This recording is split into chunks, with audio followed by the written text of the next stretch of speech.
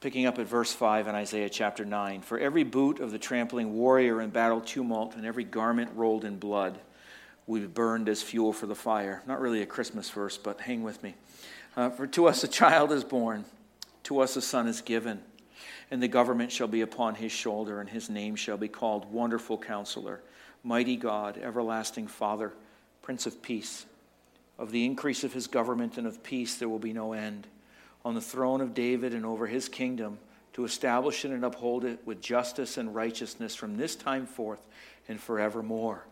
The zeal of the Lord of hosts will do this. This is God's word. You may be seated as we go into prayer this morning. Father, there's a lot of things that we could just bring up before you today. I would just ask that you would settle our hearts before your throne. For those who have never been here before and those who have been here since this building was built, pray, Father, that we would come before you this morning in a way that we never have. That you would make our hearts tender to your voice and to your word.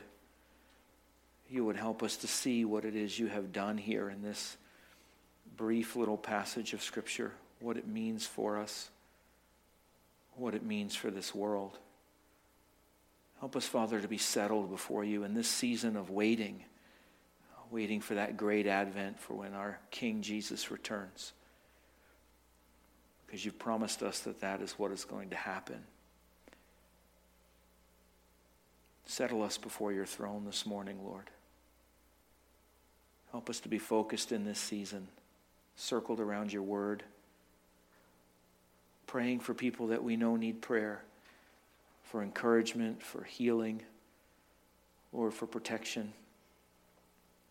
Sometimes this is a time of year that's very difficult for people, having to process through it after having lost loved ones or just having a hard time in this season. Father, I pray your hand would be upon them, that you would encourage them. You would do so through your people. You would do so through your Spirit and through your word. Lord, I'm thankful that we can pray for our brothers and sisters. I'm thankful, Lord, that we can lift up Deb's sister to you. I'm thankful that we can lift up Flossie. I'm thankful that we can lift up our leaders, all of those who serve in the military. We put them before you, Lord, and we say thank you. Thank you that you hear our requests. I pray that you would answer in accordance with your will, that if it be that you bring healing for people, that you would bring immediate healing. Father, that you would protect those who are serving this great country. Lord, that you would give wisdom to those who lead. Each and every one of us have to stand before your throne on that day. I pray that you would give them the wisdom needed to exercise good authority and good leadership. Make our hearts tender towards you, Lord, today, in Jesus' name. Amen. It's been a little bit different going through this Advent season for me. Normally I have it all planned out, mapped out and everything, and I actually did, and then I didn't. So here we are. I think that as we look at Isaiah 9, it's pretty purposeful. For those of you who weren't here last week, we started out in this chapter and we just recapped what it was Isaiah was trying to do for the people of Israel, reminding them that as the enemy was at the gate, as it were, they were being taken into exile because of their rebelliousness against God and the fact that he passionately loved them and he was making a way for them to be able to come home before they even left. And we're going to be expanding on that even more this morning as we look at the next 3 verses in chapter 9 from a little bit different perspective as well. And I think from the first reading, what Jake brought to us, the promise all those years ahead was being brought to fulfillment through the prophet who was going to be announcing this Jesus. I just want us to be reminded of one of the things that I said last week before we get into the message. I want to ask you, as I did last week, are you carving out time in this season to wait, to hear the voice of the Lord, to open up the Scriptures, to take a breath in the midst of everything that is crazy? I know that this season is very busy, and we can fill our time with all kinds of things. But it is of no use to us if we are going 150,000 miles an hour and we miss the very presence of God in the midst of everything. Are you carving out time during the day, during this season, to wait for his voice, to hear what his Spirit has to say to you, to revisit, as it were, this story in a brand new way, to see if you can be encouraged in what it is he's telling us. I think it's important, very important that we do that. And I want to encourage you again this week to please do so. Carve out a couple minutes in your day to just shut everything down. Just sit in silence before the Lord. The world consumes so much of our time that we have a hard time hearing. And we're going to learn today that Isaiah was able to actually hear for various reasons. And I've titled the message this week, God in the Manger. It's a real simple title, just God in the Manger. And what I want us primarily to be looking at is that there is always hope in the darkness. The theme of light and darkness this year is just, it keeps coming through for me. And there is always hope in the darkness of this world through this child that was born for us, to this son that was given to us. He, Jesus the man, the God-man, the King of kings and Lord of lords, is the light that shines into the darkness of this world. He is the true king over all of creation and over all of humanity. And if we take nothing else away today, I want us to be able to get our hands around that, to be able to rest in that truth. Because I can imagine, in reading Isaiah, I can imagine each morning this white bearded old man stumbling down the street, the cobblestone streets of that old city now on the verge of collapse. The enemy literally at the gate waiting for the whole city to collapse and go hungry. And darkness and gloom presses in on every single side into the room where it is he actually takes his time to pray.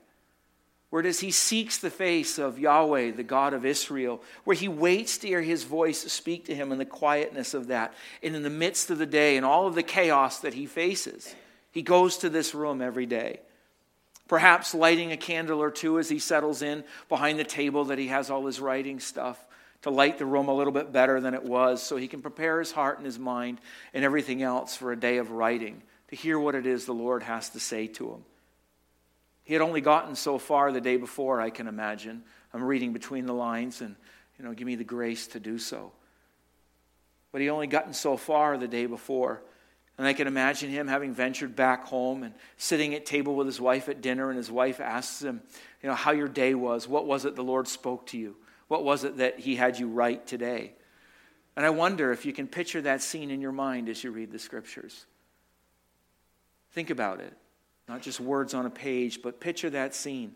We all ought to be able to do so because we are human beings living in real time on the timeline of history as we journey forward in this life. Real people living real lives, just like Isaiah, wrestling with real problems. His was far greater than probably anything any of us face at this moment. All the while trusting, I hope, in God to take care of us and to light the way and preserve us in the midst of all of the things that are going on. And it caused me to think, it's almost like this Elijah moment.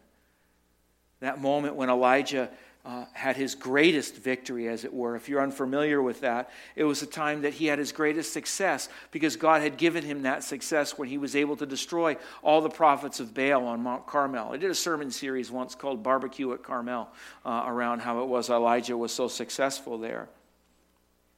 But as is always the case, soon after he comes down that mountain, he comes into the valley of despair and darkness. His glorious moment it disappears almost as quickly as it arrived. It's an all too familiar story for the people of Israel and for human beings in general. This cranky old woman, Jezebel, at the bottom of the hill is just waiting. And she caused the prophet to panic and to flee into the wilderness where he found a cave to hide in after some 40 days and 40 nights of just running. And it was there that God got a hold of him, in the quietness of that. In 1 Kings 19, we discover something that Elijah discovers that I think is important for us as we unpack the rest of Isaiah's story. There he came to a cave and he lodged in it. And behold, the word of the Lord came to him, and he said to him, "What are you doing here, Elijah?" He said, "I've been very jealous for the Lord, the God of hosts, for the people of Israel have forsaken your covenant, thrown down your altars and killed your prophets with a sword. And I, even I only am left, and they seek my life to take it away." These are the same types of things Isaiah and the likes of Habakkuk would have been dealing with as well. And he said, the Lord said, "Go out and stand on the mount before the Lord." And behold, the Lord passed by, and a great strong wind tore the mountains and broke in pieces the rocks before the Lord. But the Lord was not in the wind.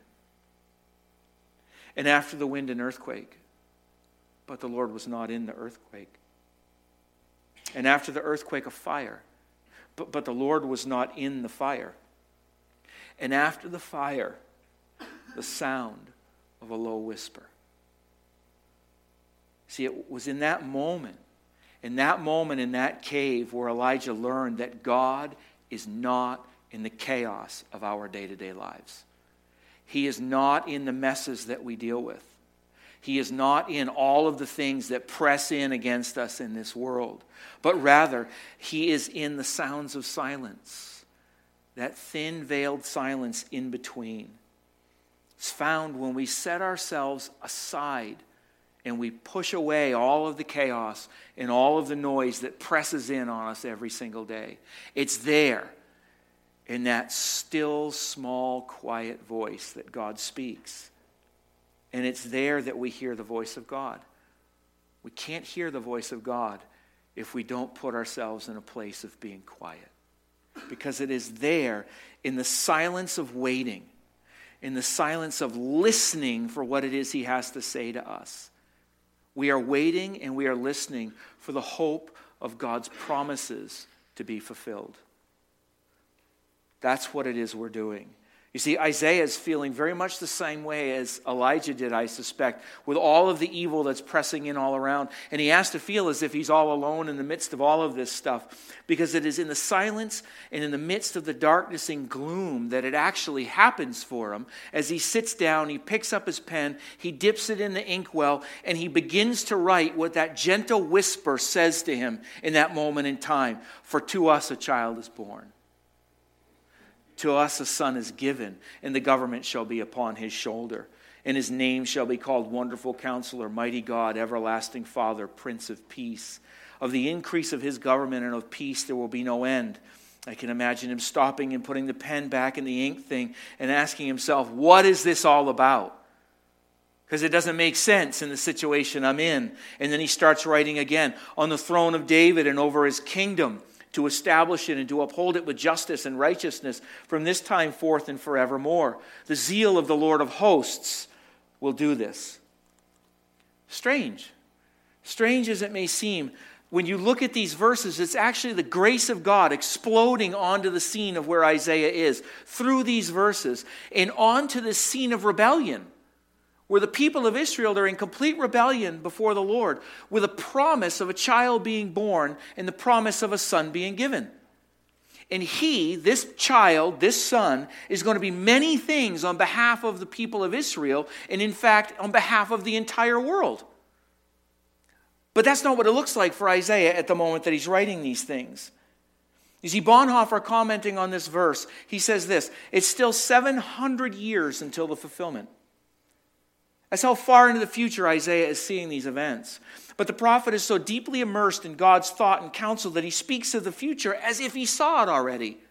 And he speaks of the salvific hour as if he stood in adoration before the manger of Jesus. For a child has been born for us. You see, what will happen one day, Bonhoeffer continues, is already real and certain in God's eyes. It's a done deal. And it will not be only for the salvation of future generations, but already for the prophet who sees it coming, and for his generation, indeed for all generations of the earth. I want you to notice with me here what's going on. This doesn't come at a time of comfort, does it? They are not in peace. They are not in a time of security. You see, this coming king, who it seems very clear is promised at a time of rebellion and exile for his people. Put ourselves in Isaiah's place. Put ourselves in the place of the people of Israel at this time. And this scripture doesn't make a whole lot of sense. There's promises for the future, but how does it work out for now? You see, and that's really why verse 5 stands out kind of odd in the midst of this beautiful passage. When Isaiah writes, for every boot of the trampling warrior and battle tumult, and every garment rolled in blood will be burned as fuel for the fire. Merry Christmas. Have a good day. How do we deal with that? Well, if we unpack it in light of what we learned last week, in verse 4, and the reminder that God had dealt with Egypt and Pharaoh, as well as the Midianites, who had been oppressing Israel, remember, when they were in exile there. He will take care of, in fact, has already set it up. The plan is already in place to take care of the enemy at the gate. Before the people of Israel have even left to go into exile, God is letting them know that those who are bringing you into exile are going to be dealt with when you come back here. What I did with Egypt and what I did with Midian, I will also do to Babylon. Doesn't look like that now, but that is a promise that you can hold on to. You are going away, but I will make sure you come back, and I will deal with the people who are taking you away in the midst of it all. You see, this second exile, this next time of waiting, as it were, for the people of Israel, is suddenly upon them after all of the years of having their own kingdom. And God is showing them that he already has a plan in place to redeem them and bring them back to their homes once again, and they haven't even left yet. That's what Isaiah is trying to encourage them in here. That's grace. In the midst of rebellion, God is putting a plan in place to save his people who don't want anything to do with him. That is abundant grace. That is the love of God that is being poured out upon a people, even on his rebellious children. And I find great hope in that. And that's a lesson that we learned as we unpacked Habakkuk this summer as well. That in the midst of all of these things, God loves his people. But in order to love them the way he's supposed to, as any good father would, they have to be punished for the things they're doing wrong. And that's what's happening here. In the midst of this text, it's a reminder to endure, to trust God in the midst of all of the things that are going on. Why? Well, if we take a look at this, what we're seeing here is Isaiah is giving us a hint as to why it is we can be very settled. The deliverer is coming. It's a promise. In the midst of your rebellion, the deliverer is coming. The child is going to be born for you. The son is given to you. And everything is going to rest on his shoulders. You see, even though at the moment, Nebuchadnezzar, the king of Babylon, and his armies are at the gates of this rebellious people, they are to trust their king. They are to trust the Lord. Can we do that when we are in situations like that? Do we do that when our government seems like it's going completely sideways? When our world feels like it's in wholesale collapse? Can we do what Isaiah is encouraging us to do? Trust in him. Why? Because a child is born, a son is given. It's a done deal. It's a wonderful story. But how do we sort out the fact that this promise is being given to a rebellious people?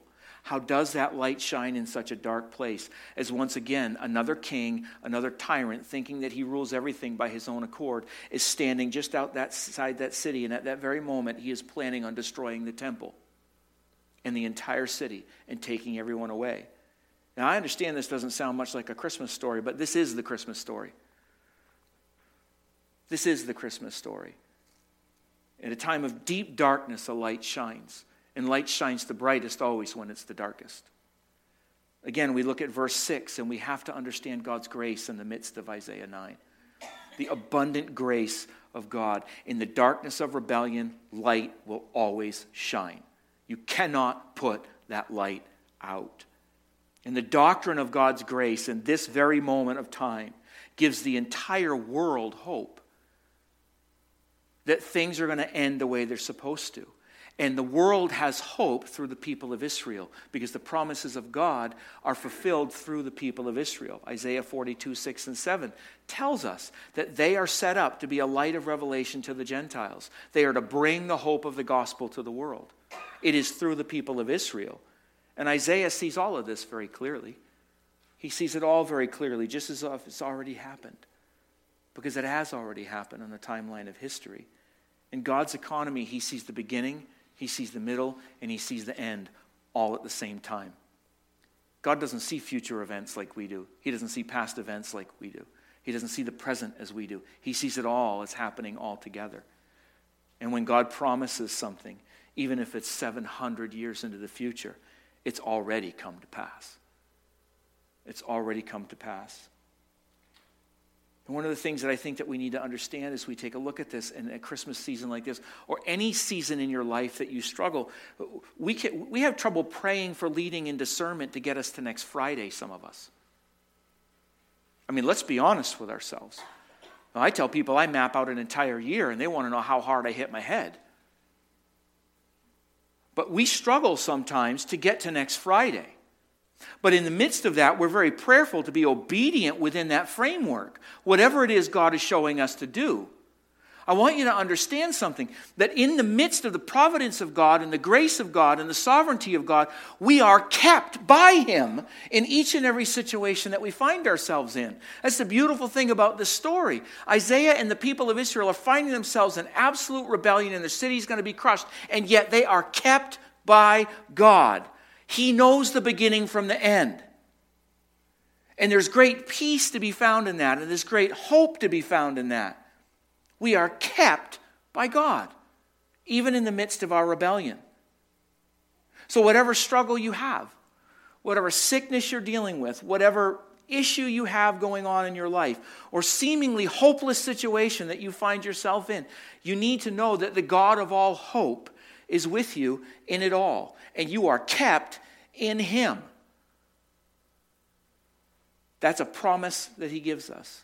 So whether you've got a wayward child who you constantly are praying for, who you are struggling with, who just won't seem to come back home, or you're in a marriage where the wheels are spinning 100 miles an hour, but it's not seeming to work the way it's supposed to work, or you've got issues at work that you can't sort out, or you've got family members, whatever it may be, life happens to each and every human being at 60 seconds a minute. And we are kept in God in every single one of those seconds. And He has got everything in the palm of His hand. And He cares far more for you than even you care for you. So everything that we have, we can trust that He's got it under control, even if sometimes that journey is a very difficult journey as we face the unknown in front of us with so much change and unsettledness in the world. How do you think the people of Israel felt at this moment that Isaiah was writing this? We have to rest in God. We have to rest in His sovereignty, and we have to trust in His providential care that He is going to take care of every single thing that comes our way. He actually has everything under control, even when it looks like nothing's in control. And we see from Isaiah that He is the God of history itself. When it's all pressing in, when you don't think you can get to Tuesday, remember that the light always shines the brightest in the darkest of places. It is there where He will meet you in your need. This story of the coming King, this promised Messiah, is one of the most beautiful and one of the most hopeful stories I think has ever been written. God had planned from all eternity that in this Jesus, in this little baby, this child born, this son given, that God would fix this broken world and He would fix us, His image bearers, through this child. He will take the time to shine that light on the pathway home and lead this entire world in the way that God has always intended it to be led, with Jesus as King and everybody being treated and handled the way they ought to be. And for those of us who are in Christ, we get to enjoy that kingship for eternity. That's a promise that He gives us. Why? Because He is the wonderful Counselor. He's the mighty God. He's the everlasting Father. He's the Prince of Peace. When we need help, He is our wonderful Counselor. When we need strength, He is the mighty God. When we need somebody to console us and to walk with us, He is our everlasting Father. And when we are struggling and nothing is settled around us, He is our Prince of Peace. He is everything. He is the King of Kings. Bonhoeffer again says, only the Spirit of God, who encompasses the beginning and the end of the world, can in such a way reveal to a chosen person, Isaiah, the mysteries of the future, so that he must prophesy for strengthening believers and warning unbelievers. I find that interesting. And I sat there and I chewed on that for a little while, that Isaiah is being given this window so he can strengthen those who believe and he can bring warning to those who don't believe. So what that really says to me is that the king at the gate, you pick the gate. For Israel, it was the front gate. But the king at the gate, whatever gate that king who is pressing in against you, whatever that may be, the king at the gate is absolutely nothing compared to God in the manger. Absolutely nothing to God in the manger. This seemingly insignificant little child wearing a diaper, born of questionable parentage, will shake the foundations of every king, every kingdom, and every government that ever ruled the face of this planet. Right to its core. You see, Nebuchadnezzar just like Pharaoh is going to serve the purposes of God on earth, and he will stand before the God of heaven, and he will have to give an account for every one of the abuses and every one of the oversteps that he took against the people of Israel and everybody else that God put under his care within the sovereign plan of God, which Nebuchadnezzar chose to overstep his bounds. He will stand before God one day, even though God used him to bring judgment against his own people. Why? Because every single king and every single kingdom, while ordained by God, because all government was ordained by God. And we don't have time to wrestle that out. But every single king and kingdom is accountable to God for their actions and their abuses. Don't you think for a moment that a kingdom on this planet that has existed isn't going to be before the King of Kings and have to bring an answer for their abuses, most especially against the most helpless among us. The foreigner, the widow, the orphan. All of those people, the poor, the needy. Don't think for a minute that people are not going to be held accountable for that. It's going to happen. You see, Nebuchadnezzar is going to end up like all the other governments this world has ever seen.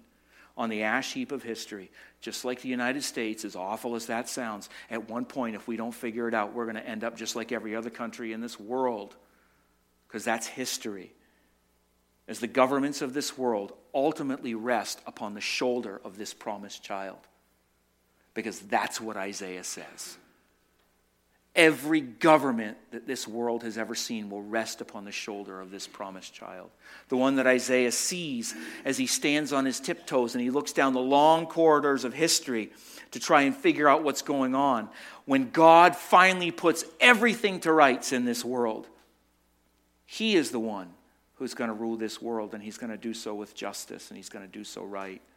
All of these despotic rulers and kings that we read about in the newspapers every day, who use human beings, and I say this all the time, and until we get it in our DNA to fight against this, I'm going to say it until I die. Every despotic ruler and every king who uses human beings as pawns in their lust for power will never escape the judgment of God. And as the church, we need to do what the church is supposed to do and to speak out against things like that. Because God will hold people to account for abusing other people for no reason other than to control them, to have power over them, and to do silly things in this world.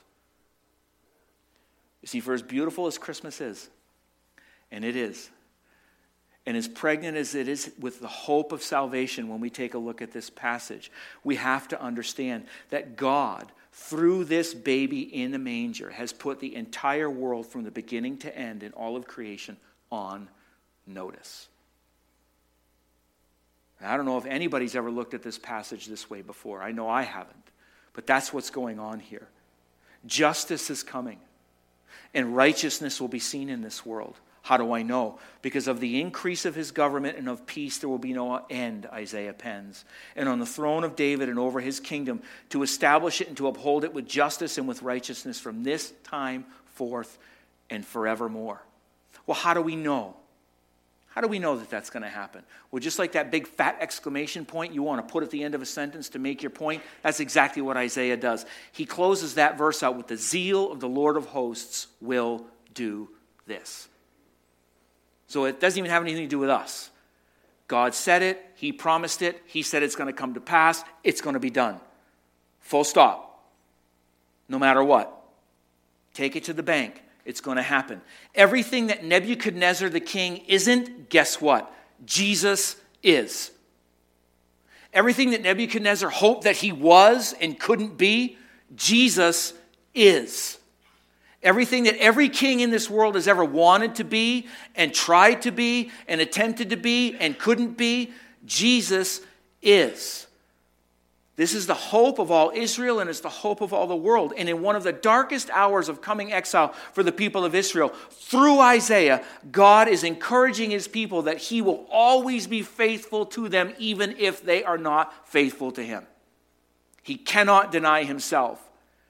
And that's a promise for us as well. We can hold that as tight as possible. No matter how dark our world is, no matter how crazy it gets, a light shines in the darkness. Why? Because God is in the manger. God is in the manger. That still small voice, the whisper of God to the prophet, some 700 years prior and some 2,000 years ago for us now. Guess what? We discover in Luke, it suddenly breaks open. It suddenly breaks open once again, and the events of Isaiah begin to unpack and unfold in real time. When Luke records for us what he saw in the future and we see in the past, it breaks open in this little town of Bethlehem. And the angel said to them, now what was a prophetic message is being fulfilled right here and right now. Fear not, for behold, I bring you good news of great joy that will be for all the people. For unto you is born this day in the city of David a Savior, who is Christ the Lord. And this will be a sign for you. You will find a baby wrapped in swaddling cloths and lying in a manger. And suddenly there was with the angel a multitude of heavenly hosts, praising God and saying, Glory to God in the highest, and on earth peace among those with whom he's pleased. When the angel went away from them into heaven, the shepherds said to one another, Let us go over to Bethlehem and see this thing that has happened, which the Lord has made known to us. And they went with haste and found Mary and Joseph and the baby lying in a manger. And when they saw it, they made known the saying that had been told them concerning this child. And all who heard it wondered at what the shepherds told them. But Mary treasured up all these things, pondering them in her heart. And the shepherds returned, glorifying and praising God for all they heard and seen, as it had been told them. I'm not sure Mary did know. I'm not sure Mary did know. I don't think she knew the pain and the suffering that it was going to be for her in order for her little baby boy to deliver this world. And I wonder sometimes as we close, if I could have the worship team come up. I often wonder, and maybe this is just me, so forgive me, but I wonder if we forget to really rest before these types of passages of Scripture and ask ourselves, what did God really do for us? What did he really do for us in the giving of his boy? And what was it Jesus decided to do from the days of eternity when he said, yes, I'll do that, Father. I know it will cost me everything, but if it will bring your kids home, I'll do it. I'll go into this world as a human being. I'll be born as a little baby. I won't even be able to walk. I won't even be able to talk. I won't be able to do anything. I'll give up my rightful throne for a bunch of rebellious people right down there on planet Earth because you said you want them to come home to me. That's grace. That's love. I sometimes wonder if we just forget how much Christmas really, really speaks to the heart of God. How much he cares for this world, for his people. I want to challenge you as we close in this one last song and in prayer. Will you revisit the manger? If you know Jesus, will you revisit the manger this Christmas season? Will you sit before it and will you ask the Lord to show you the abundance of his grace that was poured out? We have a couple more weeks to keep unpacking this story, but let us be reminded that God has called you out of darkness and into this marvelous light. Let's remember that. Let's stand.